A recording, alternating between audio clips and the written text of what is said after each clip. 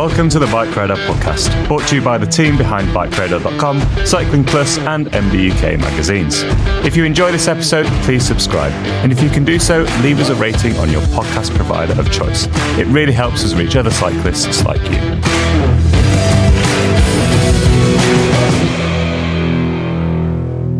Hello and welcome to another edition of the Bike Radar podcast. My name is Simon von Bromley and I will be your host today, and we are joined by our senior technical editor for Road, Warren Rossiter. How are you doing? I'm very good, thanks. Great. Well, today we are very lucky to be joined by Woz, as he has just completed a really important head-to-head of SRAM Rival AXS eTap versus the new Shimano 105 Di2. So we're going to talk you through all of Woz's findings, what he thought, and importantly, which one is the winner. Unless it's a draw. We will find out. But before we get into that, Woz, how are you doing? What have you been up to? At the minute, I've been riding a all-new steel gravel bike that's actually under embargo, so I can't really talk much more about it. Safe to say, though, it has got SRAM Rival AXS Explore, which is their gravel-specific version of this group on it. And then for the rest of this week, I'm heading out to the Canary Islands to ride an all-new gravel stroke all-road bike, which I'm really looking forward to. It's from a European brand. It looks really exciting. But more than that, it means I'll be able to get away from the rain. So rather than my gravel rides being sort of sludge, maybe I'll actually get some dust. Yeah, more kind of cyclocross season than gravel season in the UK, isn't it? Yeah.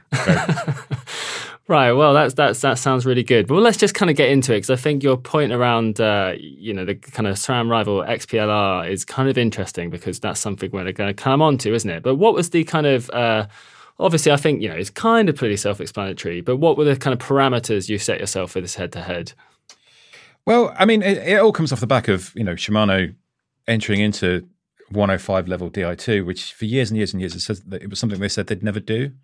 But I guess that SRAM sort of took the fight to Shimano back in 2021, launching Rival AXS.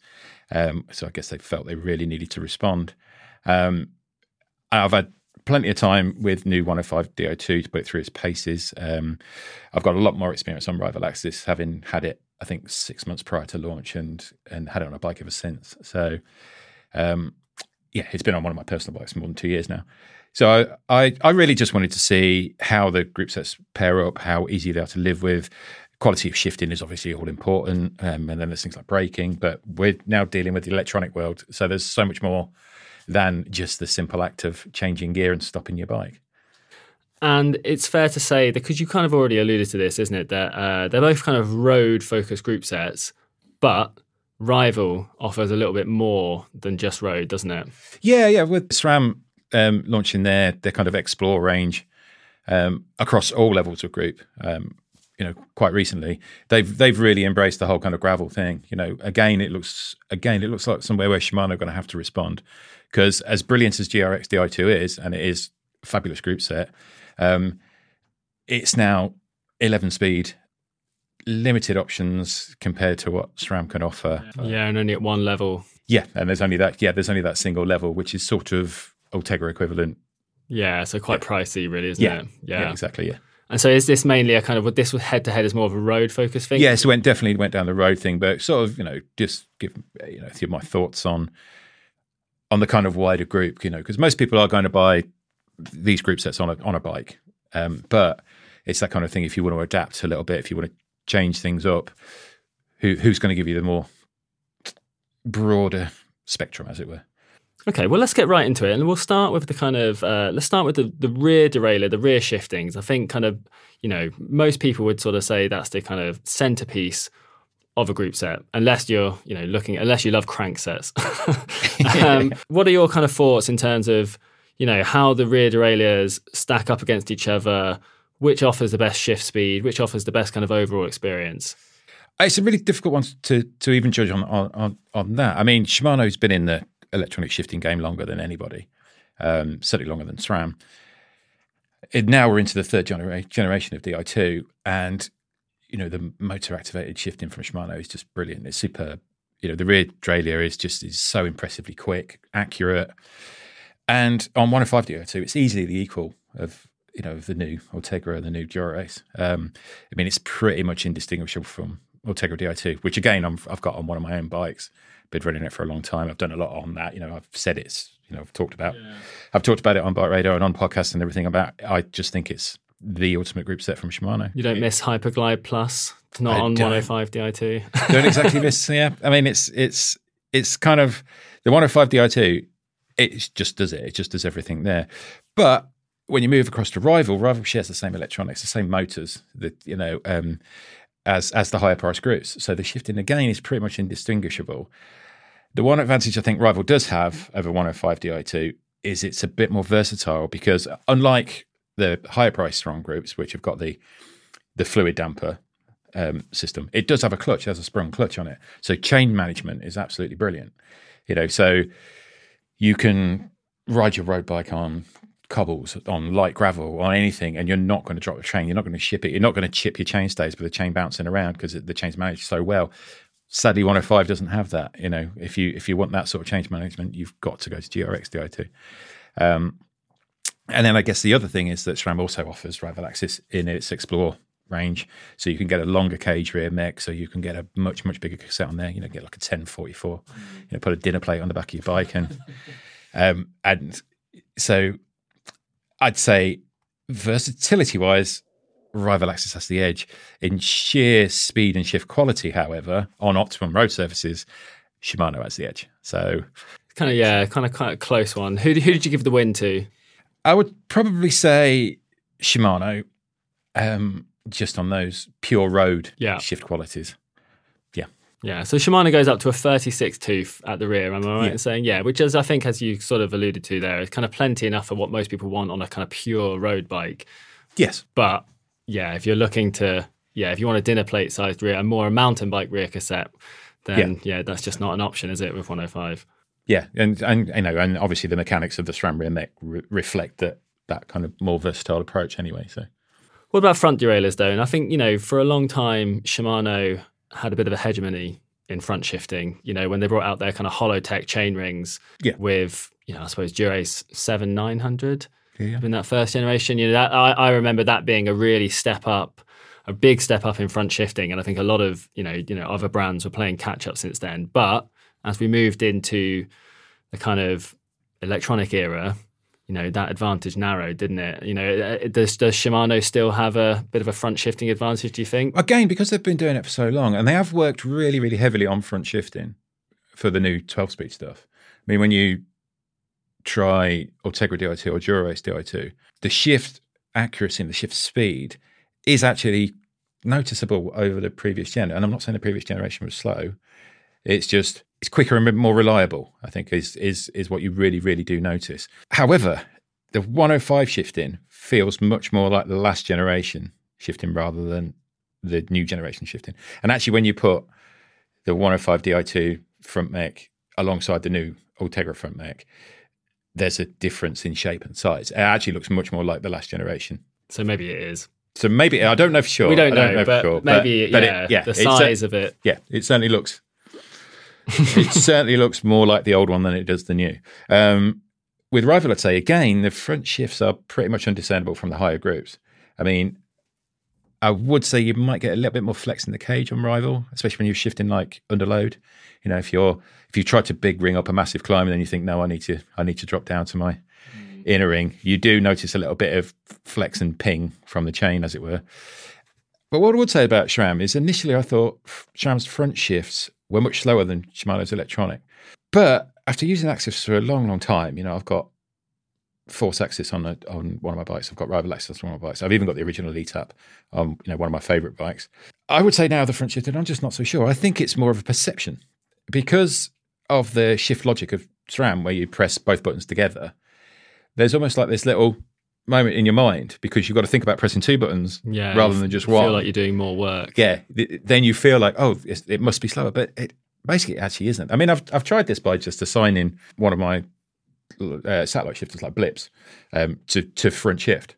And so I've only had to one button to press. And then you just go, wow, that's quick, because you haven't got that mental thought of, I've got to press both buttons together sort of thing. But I would say, as a case in point, on one of my favourite road rides, road test loops, it's a base of a climb. It's really steep kind of left-hander that then suddenly ramps up. So in mid-corner, you do need to drop down, and both Rival and 105 just go through that, shift that, no problem, and I'm into it. Whereas it's kind of, if I'm on a mechanical bike, you do have to almost like double think, and occasionally you'll get it wrong, and then you end up paperboying up the hill rather than doing it as you'd want to. Yeah, I think, I haven't ridden 105 Di2, but I have ridden Rival Ultegra Di2 Dura-Race. I had a lot of time in Dura-Race, and I think I agree with you. That I think I have a perception that SRAM front shifting is slightly slower, but also we're talking kind of split seconds. If it's kind of, I think, in the electronic era, the front shifting from both SRAM and Shimano is just fantastic. As you say, when you compare it to, when I'm back on my bike with, 105 R7000, for example, that's a mechanical group set. And often I'm using a power meter, say like my Verve Info crank, and it's got TA chain rings. And the front shifting on that is not incredible unless it's absolutely set up perfectly, new cables and things like that. It's fine. And if you're using Shimano chain rings, it's generally pretty good. But when you get onto a bike with electronic shifting, you're like, oh, actually, this is it's one of those. This is a lot. Yeah, I mean, I would say with Rival AXS and with Di2, on Ultegra Di2, I'd say I've had more than a year's worth of use on Ultegra, 2 years worth of use on Rival AXS. And what I would say for both of them is, those front mechs have shifted thousands of times. I mean, with Rival, using the AXS app, I'm sure I could look into it and actually, if I wanted to, I could do a deep dive and actually work out how many times that front mech's shifted, because it's, the sort of data it gives you. But in all that time, I've never once had to adjust it. I've never had to make any changes to it. It's just worked. It's just been consistent and it's worked. And that's even without the hint of any sort of chain rub, when you're going big or, completely cross-chaining, whatever. It's just continued to just do its job. I mean, and it's one of the reasons why I'm sort of a big advocate of electronic shifting. Yeah, that kind of automatic trim function is very nice, isn't it? Because I have that on. You have a trim function on your mechanical gears, but it doesn't always work with every cassette and every chainring combination. Yeah. So yeah, it's quite nice. So who did you give the win to in that one, or was there a? On this one, I just I made it a draw. It's a score draw, so Shimano's still out ahead, but it's 2-1. It's close. Okay, I think that's fair. What about cassette and chainring options? Now, SRAM and Shimano have kind of gone. Well, to be fair, I think Shimano's kind of stuck with what we'd say were traditional ratios, but SRAM have gone in a more, I suppose we could say, progressive. They've done. SRAM. It's kind of an interesting thing. SRAM looked into this almost like this redistribution of gearing. So you ended up with smaller chain rings, broader cassettes, and actually the ratios work out quite interestingly. I think they probably went to the smaller chain ring on the front because they'd gone down to a 10 tooth on the back, so it's just to keep that ratio between the two more even, for arguably more even chain wear, as it were. But I would say the thing that SRAM's approach, changed the way in which they look at ratios and split gears. They've ended up with a range of gearing that's roughly equivalent to what we know, 52, 36, 50, 34, et cetera, but you end up with more spread. So you end up with a bigger gear and a lighter gear at the equivalent ratios. And it's quite interesting the way they've done it. And it's quite interesting that they've kept the core gears that you use the most with the smallest jumps. I'm sure there are a lot of people out there that are much better climbers than I am, but when I get into like a big, deep, long climb, I'm not really bothered about gear progression. I'm just bothered about having a gear I can spin, and that's the most important thing to me. But then when I'm on the flat or you're in the meat of something, having those nice close ratios is just the perfect place to be, isn't it? And I think SRAM do that very, very well. And I would say SRAM have a wider range and more options. 105 is it's not a huge wealth of options in it. I think Shimano seem to be pushing people into boxes, so 105 Di2, therefore you're this sort of rider. You're this kind of sporty endurance stroke leisure rider. So these are the only ratios you need. I think at the moment, the only option available is a 50-34. I know a 52-36 is coming next year. It's now listed on Shimano's site. But I haven't actually seen it in the flesh. No, so... So it's basically like, this is your sportive group set. And then if you want something a bit sportier, you've got to move up to Ultegra, and then Enduro Race is where that's where the pros live, which is an interesting approach. Whereas SRAM's approach has just been more, all these options are available throughout all the the price points of their range. So I would say, if you're happy with standard setups, Shimano's all good. It's fine. They probably offer what you want. But if you're looking for something a bit more particular, you're probably better off looking at Rival, because there's just that wealth of options out there. So I think you gave the win to Rival on this one. I did, yeah. So it's interesting. I think I really agree with you about SRAM's cassettes progression, and that was one of the things that I think Shimano has basically copied. Other than the kind of starting on the 10, Shimano 105 Di2 still starts with an 11 tooth, but their older 11 to 34 cassettes, for example, the progression was very linear and it was really naff because, like you said, when you were kind of going fast and you wanted those kind of micro adjustments of cadence, because obviously, the difference between a 12 and a 14 cog in terms of cadence is actually quite a lot. But obviously, when you're climbing and you're going slower, what you really want is just an easy enough gear. Yes. Yeah. So having that kind of tight spacing at the bottom of the cassette when you're, which you use when you're going really fast, and then sacrificing it by having the wider spacing at the bottom, for me feels like a really good trade off, and I've always been really happy with that. The kind of performance weenie in me is less. I don't like the kind of smaller chain rings and a 10-tooth cog as much, even though, I know that it's not the most important thing. Yeah. But is that purely a visual? Partly, I can't get my head around the idea that I'm just, I've got a 56 tooth chain ring on my time trial bike just because it's more efficient in inverted commas. It does feel really. I feel like I can feel it this sounds really sad, but on those few moments in the time trial where I'm on the 56 in a really good chain line, it feels incredible, because you're pedaling a super efficient gear. It feels really, really good.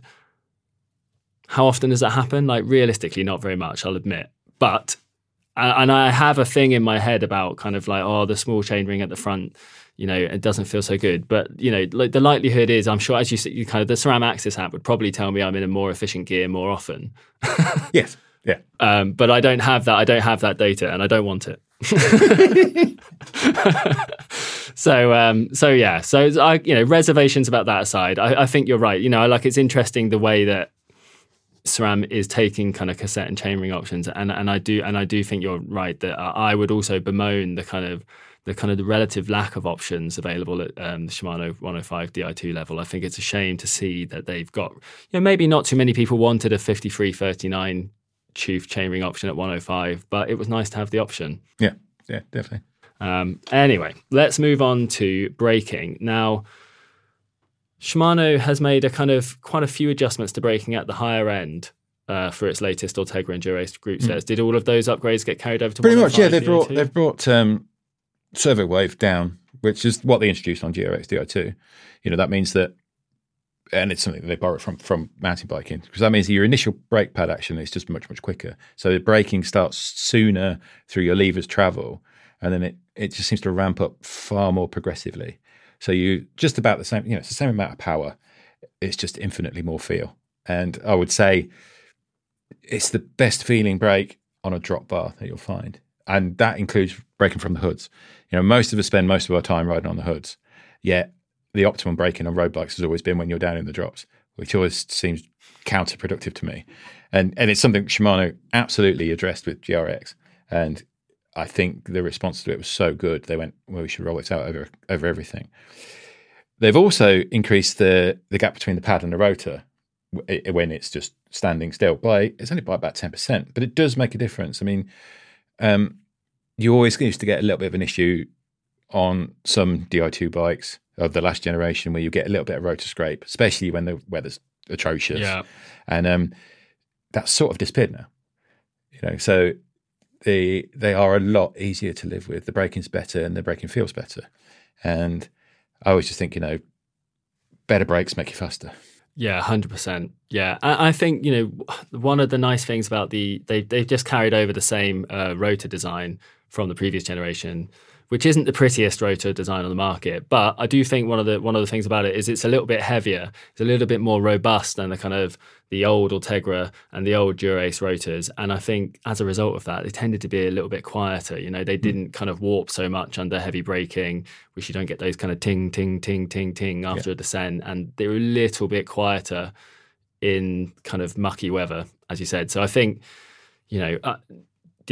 a Dura-Ace review is in the works, and but one of my kind of things with that review is that actually you really need the new Dura-Ace rotors to get the best out of that system. Yes, because I think the new Dura-Ace rotors are a little bit more like, ironically, a little bit more like the 105 rotors. They're a bit beefier.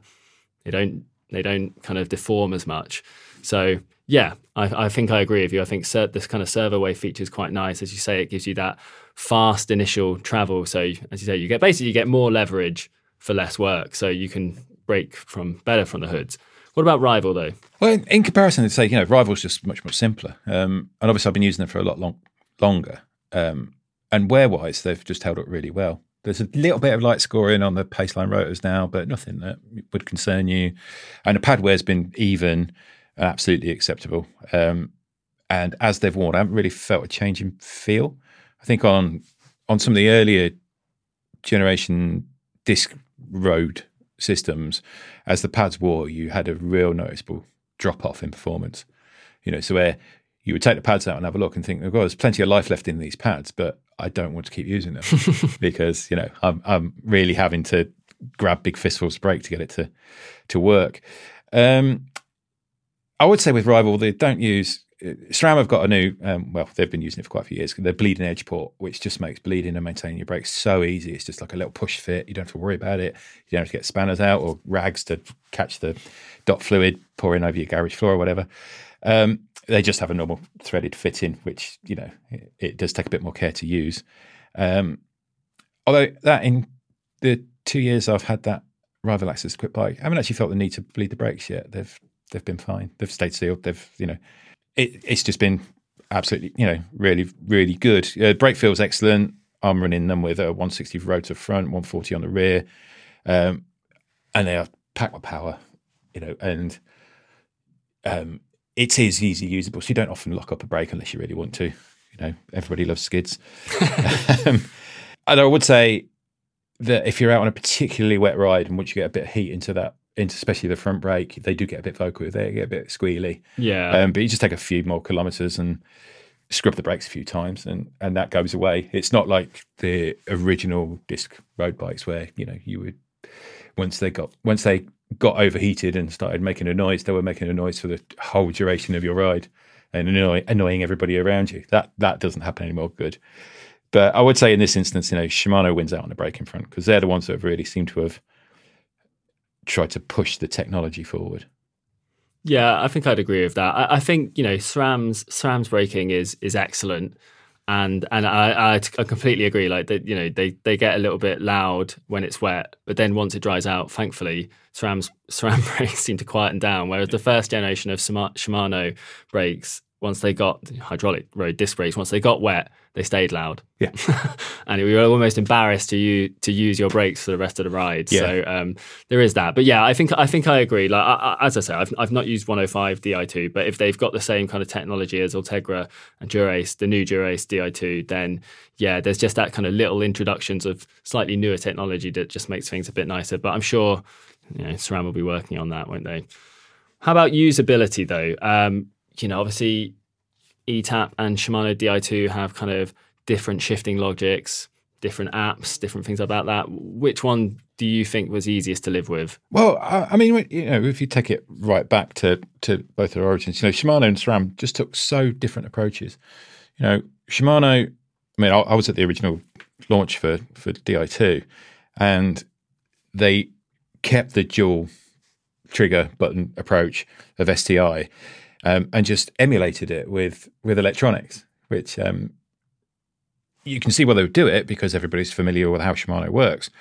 Who isn't familiar with Shimano? If you have got a mechanical Shimano bike and you move to Di2, it'll be second nature. You'll just go, oh, right, that's it. It's just it's a click rather than a sweep. So you get the shifting, right hand lever looks after the rear gears, left hand controls the front, nice and simple. Shimano do have two ways that you can set it. So the system can take some of the load with two automated modes. You can have synchro shift and semi-synchro. Synchro takes over front shifting for you, so you don't have to worry about the rear. You get a certain way up the block, and it will go, oh, you need to move now, and it will do that for you. Semi-synchro, which I think is actually a much more usable one, is when you change the front shift either up or down, it will automatically compensate at the back, so it will get you in the next best gear, which is actually kind of fun. I quite like that setup. I mean, I don't use it all of the time, but I have been known on massive, big alpine days out, when you're into that last couple of hours and you're absolutely shattered and you've got like a mind fog. I quite like putting it semi-synchro because it's one less thing to think about. Yeah, I think I completely agree on that. And I obviously I've read your review of Ultegra Di2 on bikeradar.com. And if you haven't read that, it's well worth checking it out. But yeah, I completely agree on the kind of full synchro shifting thing. It's just sometimes, I think it's because, we live in a place where there are lots of like short, sharp climbs. And often you just want to, that, okay, this isn't going to be the most efficient thing to do. But if I shift down, I'm going to have to shift back up again as soon as I get over the top of this hill, and it's only going to be 30 seconds. So I'm just going to power over this in big, and we'll get over it. It'll be fine, because you can abuse electronic drivetrains like that. They're so quiet, they're so fuss-free. You're not going to drop a chain. But then if you're in full synchro shift, as soon as you get to that part, as soon as you get to the big, Shimano goes, oh, you want to shift?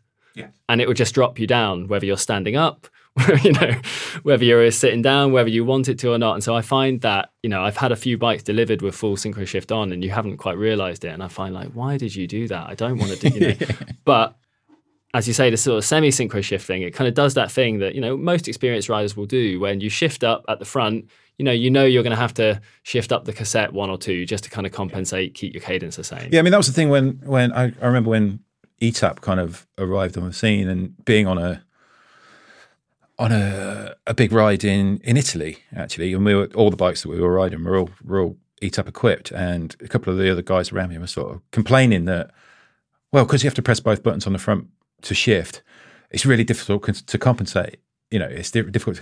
And I'd been riding eTap for a long time, and I just said, well, no, you can. It's just, here's a little tip for you. Just keep your finger in. So you press both buttons, but leave your right finger attached, and then it automatically compensates for you. You can sort of, but now you can actually set the system up to do that. I mean, SRAM, when they moved into electronic shifting, I mean, I guess it was just because they were much newer to the game, and they'd come with double tap. Yeah. So they'd already eliminated the two buttons either side, which Shimano and Campag both had. But I think they took electronics as a way to reimagine shift logic, which was really kind of interesting, simplifying it as just far as possible. So right hand button puts you in a harder gear, left hand puts you in a softer gear, press both together, it shifts the front. It's that simple, And anybody that I've kind of put on a SRAM bike that's never ridden it before, of whatever level, it's kind of within a few hundred yards, they go, oh yeah, get this. It's really kind of, it's the equivalent of like a flappy paddle gearbox in a car. It's that simple. I mean, I earlier in the year, I was over in the States, actually visiting Zip, and then I went down to see SRAM and went to meet some of the SRAM R&D guys. And it's this kind of electronic shifting is something that their mad kind of black box R&D department have done so many like wild things on, which are, and so when I was there, they had, and this predates eTap, they had a glove that you could use to shift. So it's like there were triggers in the fingers and thumbs. So you could literally just squeeze the bars of your bike and it would shift gear. And I think that got really, really close to coming to production until one of the final pre-production meetings where I was sitting there. Somebody just brought up the fact that it's like, gloves wear out, which kind of, that's an interesting Not everyone thing. Likes to wear gloves. yeah, not everyone likes to wear gloves. You have to make them in lots of different sizes and they're going to wear out. It's kind of all these things. But I was so impressed that they got, that these guys, these, they're mad engineers have gone so far down that way. I mean, they even had like a helmet that you could use to shift, so it was almost kind of like a, facial expression shifting thing, which again, just the mad sort of thing that they looked at. So it could tell right from the very conception of moving into electronics, they were looking at things differently. And I kind of like that, I remember when Campagnolo launched EPS and being in a presentation with them, and they just said, this is the lightest electronic grip set there is. You cannot make one lighter. And there was any questions, I said, well, you can make it lighter. I said, why? How? I said, well, you can get rid of 2 buttons. You've got 2 buttons either side. You don't need them. It's electronic. And so, but I would say, and SRAM, like Shimano, they have a sequential mode, which is effectively full synchro, and they have a compensation mode, which compensates the rear changes on the back. I would say out on the road, it's just such a tough call. Both shift smooth, accurately, quickly. If you're a long-time Shimano devotee, you'll appreciate the familiarity of Di2. That said, SRAM's brilliance is just its simplicity. The AXS shift logic, it takes minutes to feel like second nature. The only problem is when you keep jumping back between them all. I still get confused now. I think Friday I was riding this Rival AXS equipped gravel bike, and then at the weekend I went out on my Tegra Di2 bike, and it was kind of half an hour into that, I was going, what am I doing? I'm shifting wrong. Why am I doing this? I think that's kind of interesting because I completely agree with you, and I think that's the main problem with Shimano is that it's just not as intuitive. I prefer personally, because I am a long time sort of Shimano user. I never had SRAM mechanical. I've never owned a bike with SRAM on it, but whenever I get on a bike with SRAM, I get it immediately, and I never miss a shift. But when you get on a bike with Di2, especially if you're wearing full finger gloves, the button, which is a lot in this country because it's always cold and wet, and I suffer from cold hands. It's very easy to pick out the wrong button on a. They have done quite a bit of work on that. The latest generation one, the larger paddle is now much more scalloped, and the smaller paddle is textured and raised a little bit. So you do there is a certain distinction. There is more. There is, and I think if you more. You weren't like us, you just had the one system. Either way, you're not going to complain. No. It's just that I just think it just isn't as simple. It is simple. It's 4 buttons instead of 2, right? And it's not that 4 buttons are hard to learn. They're obviously not. But it's just that very, very occasionally, I just shift the wrong way on the cassette, right? Or like I go to shift down and I press the button that shifts up, and actually so nothing happens. And then, obviously it's very easily corrected. You just press the other button. But it's just that kind of annoying thing that, never happens with SRAM. As you say, it's right button harder, left button easier, both for the front. Yeah. I back in the summer, I had a tiny SRAM AXS equipped road bike which I lent to my partner, who's half Italian, long time rider. Has only ever ridden Campagnolo because she's Italian, and I put her on this AXS equipped bike. And we went for a ride, and within like 10 minutes, she was going, "Why isn't all shifting like this?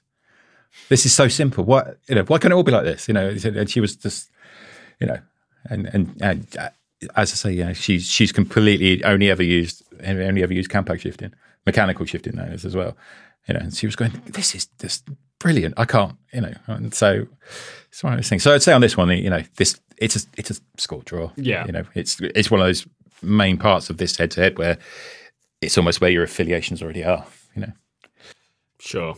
Okay. Well, we'll kind of move on from that then. What about? I know people take very, very keen interest in this. What about weight? The thing is, we can all get totally and utterly bogged down in the minutiae of weight. It doesn't, and it's something that's going to be argued about on these two systems, and these two systems compared to mechanical and everything that comes with it. 105 is lighter, pretty much across the board. The shifters, the brakes, chain set, derailleurs, but SRAM has a lighter cassette, it's chain's lighter. Plus, they don't have wires and a large battery to concern the scales. So the difference overall isn't really that much. 105 Di2 for the complete system, including cables, etc., which is often overlooked when you see lots of claimed weights. 2,962.5 grams. SRAM Rival comes in at 3,076 grams. Now, when you take the difference between those, and I did Google search what weighs that difference, 113.5 grams, that's the weight of your average banana.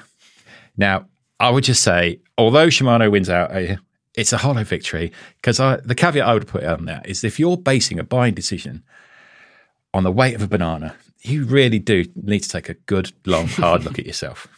Yeah, I mean, anyone who's kind of like read any of my work on bikeradar.com will know that I'm not a kind of a keen weight weenie, and I'd kind of completely agree with that. If you're basing a buying decision on 113 grams, it's not going to affect your performance.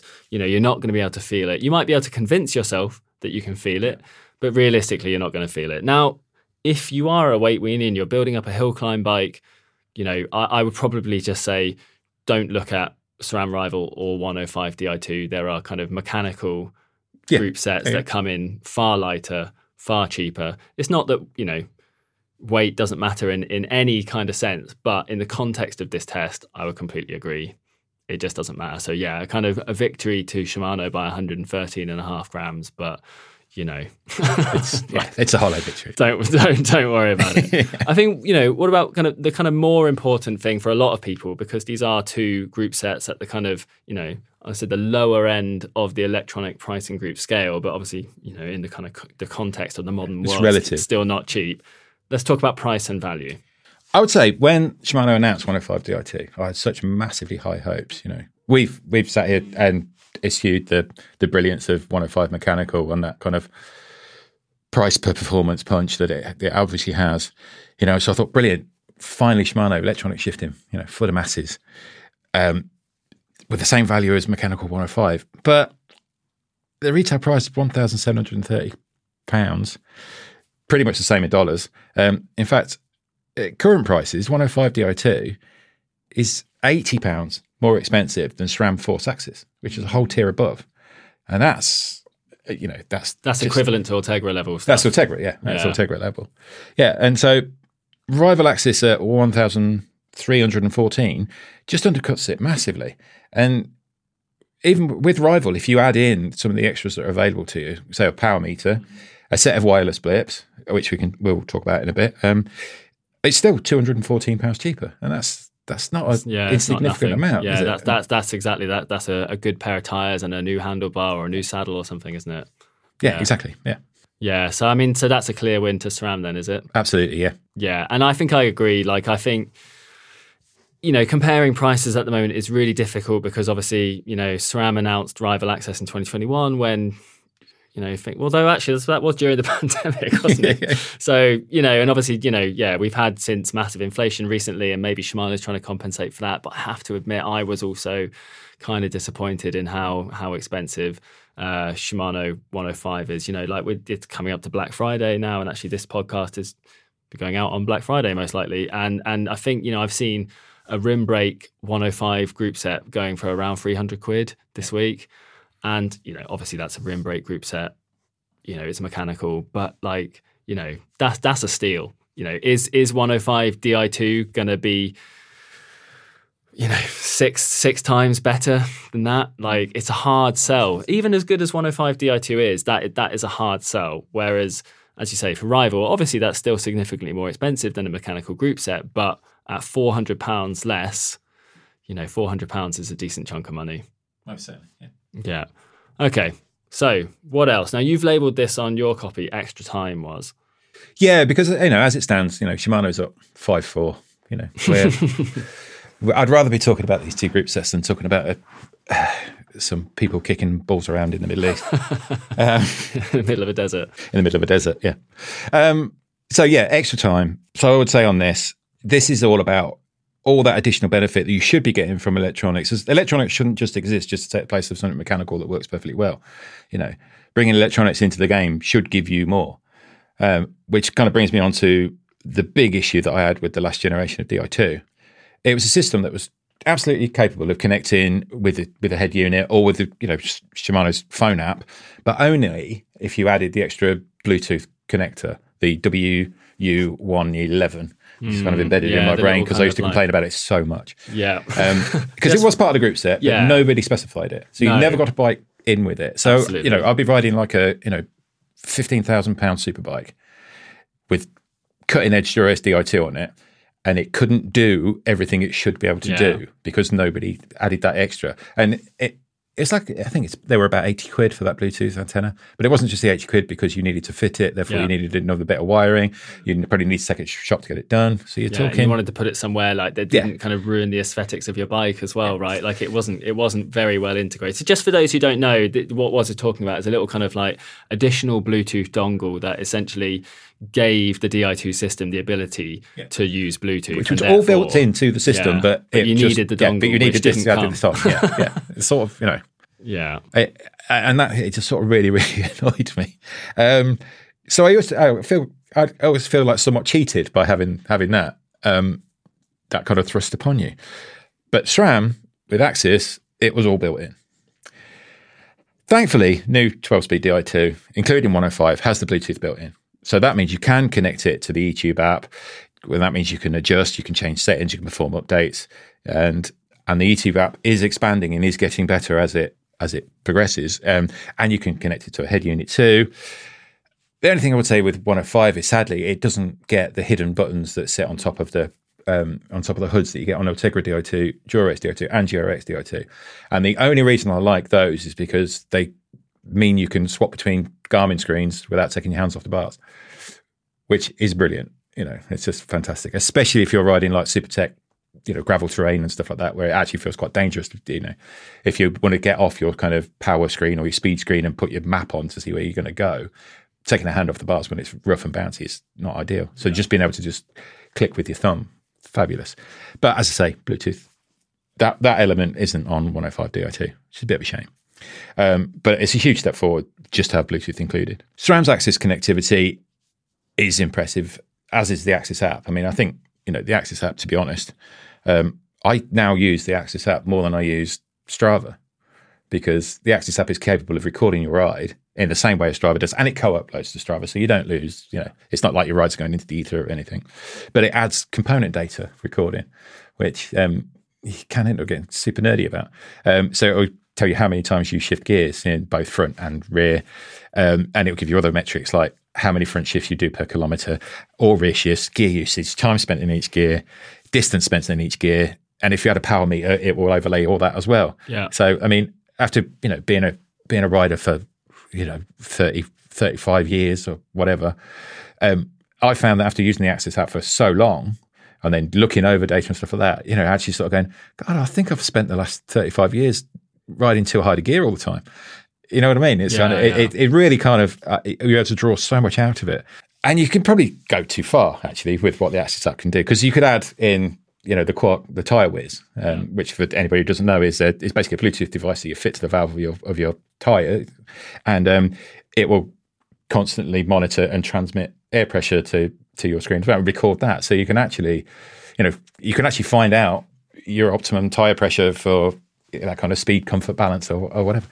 So you could waste a lot of time with the AXS app just deep digging into numbers. Yeah, I think it's nice to have that added information though, and I think you're right in the sense that it's great that Shimano has added in this kind of Bluetooth functionality to the group set as standard, but the E2 project app is still, in comparison to SRAM's AXS app, like woefully under. It's basically a maintenance app more than anything else. Is, It's a real shame. And as I say, with SRAM AXS, you can even have heart rate in there as well, so you can have this huge kind of wealth of data that's just so I would argue that the AXS app can actually become a really constructive and progressive tool for training, not just monitoring your ride, and of course it will keep your firmware updates going and all that sort of thing. And one of the things they've just introduced recently is rear mech adjustment from your phone on the fly, so you can be riding along and going, that's a bit crunchy, that chain line doesn't feel optimum.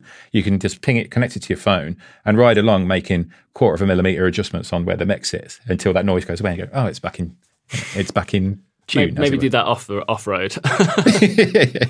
We can't recommend bike radar. I can't officially recommend that, but but you can. It's a possibility. It's a possibility that you can do it, or even just the fact that you can actually, if your bike's in the work stand, you can be, you can be spinning it, and just literally on your phone going, that's better, that's even. Yeah, it's kind of one of those things. I think you're right. Like, we can all kind of get too bogged down in data, and there's an argument to be made that we don't need power meters, we don't need heart rates, we don't need gearing information. But at the same time, someone like me and you, people who listen to, nerdy bike radar podcasts like this, like we want that information. And as you say, the gearing information, it might seem like, well, what do I do with that? But actually, like if you're finding out that you're spending all your time, in a kind of big gear combination, maybe you need a smaller front chainring for the riding that you're doing, or vice versa, or whatever, right? Like you can work out how to kind of optimize your drivetrain. Yeah, I just think SRAM's approach has just to embrace that kind of electronic and transmissible data world, and they've jumped into it 2-footed, which is really,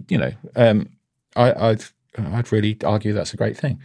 And then, if we're moving back to the actual kind of physicality of them, 105's Di2 levers, they're stripped down compared to Ultegra, so you don't get the accessory ports, so you can't add satellite shifters. And SRAM did exactly the same with Rival Axis. They omitted the extra ports, so you had satellite shifters, etc. But they have a really good workaround in form of wireless blips. So these are little £90 a pair. I think they're $90 as well. And that just means that you can add satellite shifting, and it just does it wirelessly. I mean, they're sealed units, so you can't replace the batteries in them. So that £90, they're supposed to last 5 years, which we'll see. But it does mean you can, I always put my satellite shifters like under the bars on the tops, because I quite like being able to sort of stealth shift when I'm climbing. It's especially good if you're riding with somebody else, because you can just like look like you're really relaxed and just sitting on the flats on the tops of your bars and just chatting away and just drop a couple of gears and drift off. But for someone like yourself, if you were using Rival Axis, you could add blip shifters on the end of your TT extensions. Yeah, with, by the brakes, with or absolutely no faff at all. It's. I was going to say, well, on the TT thing, it's kind of one of those things I don't. Shimano's kind of, they've not really updated their TT offerings for the new generations of Di2, and it's kind of weird. Like, I think if you're on the new generation now, they're not. I don't know if they're still compatible with the. They may well be, because the old kind of all the TT shifters are wired basically. Yeah. So you kind of have to use it like the old ones, and if you don't have the ones with the 4 buttons, which I think may have been discontinued, you have to use the ones with the 2 buttons, and they only work in sort of synchro shifting mode.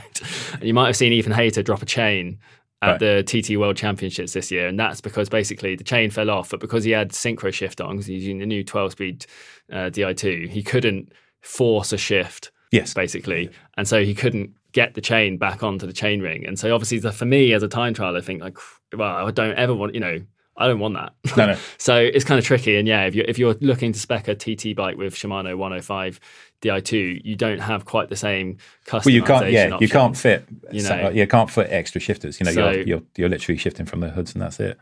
And I'd say that Rival has the one more advantage over 105 in the fact that they've got a power meter. Yeah. Unlike the meters that you've been testing recently, and the roundups that we have and the best list that we have, the Rival Axis meter is only single-sided. It's built into the left-hand crank arm, and it's chainset, on the chainset's axle, only measures your left leg, so it's like cheap single-sided stages, or the old one-pedal Garmin Vectors, etc. Yes. There are lots of other. Yeah, it's a thing. Yeah, I mean, £230 an upgrade.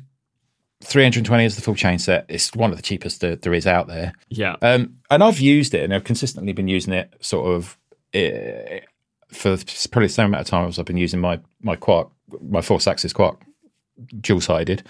And it's consistent. The power's consistent. You just don't get as much interesting data out of it. Yeah, I think, in terms, obviously I've not used one, but I would say that it comes from a kind of reputable brand. It's a really good price.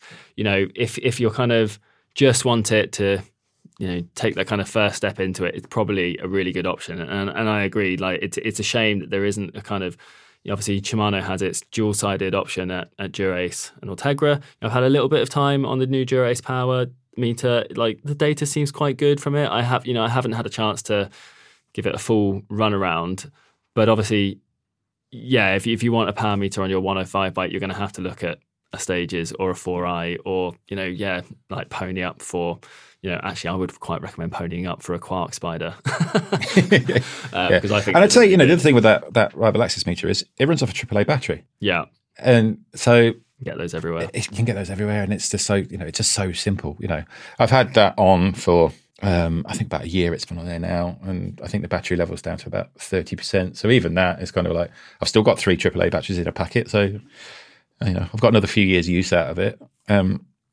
So I would say when it comes to the extras and the add-ons, SRAM Rival AXS just wins out. Sure. Okay, well, that makes it 5-5. Yes. So is there a penalty shootout? Yeah. I mean, it's the thing, isn't it? The competition between these two is just fierce, and it won't do anything to quell anybody who wants to defend their corner, be they SRAM or Shimano fans. There just isn't that much to split them. Rival AXS is cheaper. 105's lighter. 105's braking's better, but Rival's better on poorer roads. 105 has connectivity, but Rival AXS does it better. And you have more options. You have the wireless, you have the power meter, etc., etc. Though when it comes to complete 105 Di2 equipped bikes, they are tending to come in cheaper than Rival AXS. I'm not sure why. I think it's probably just down to the sheer economies of scale that Shimano is so big.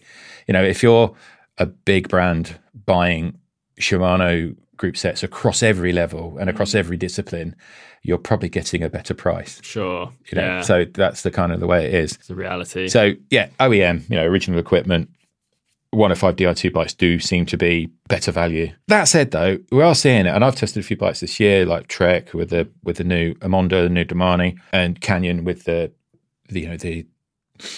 more affordable Air Road, which I've just tested. I gave it, a 5-star review. They are bundling the power meter in with that, so it's kind of like it's a literally a one-stop shop. You're paying quite a bit of money for these bikes, and I do like the idea of buying a bike and not having to add anything to it. Yeah, I agree. Yeah. So I would say personally, my preference is Rival AXS, although I'm sure a lot of people out there would vehemently disagree with me. Yeah, and that's fine. Yeah, exactly. It's absolutely fine. I think because I'm a Shimano guy, I feel gravitating. I will gravitate towards 105 Di2, but I do have to admit that there are a lot of things about SRAM Rival that I really like, and I mean, the long and short of it is I'm probably not going to buy either because I'm a cheapskate and I'm going to keep riding mechanical 105. But it's a really, really tricky one. But I think you've made some really interesting points. But now we want to hear from you, our wonderful listeners. Let us know what you think. We're going to post this podcast in the article on bikeradar.com. So do let us know which group set you prefer in the comments below. Of course, you can always email us at podcast@bikeradar.com if you have any thoughts or questions, and we'll look to address those in a future episode. And if you have a moment, please do leave us a 5-star rating and a review if you think we deserve it. But thank you very much, Warren. Thanks, Simon. And cheers for listening. Thanks for listening to the Bike Radar podcast. If you've not done so already, please subscribe and share with your friends, or leave us a rating if you've enjoyed this episode.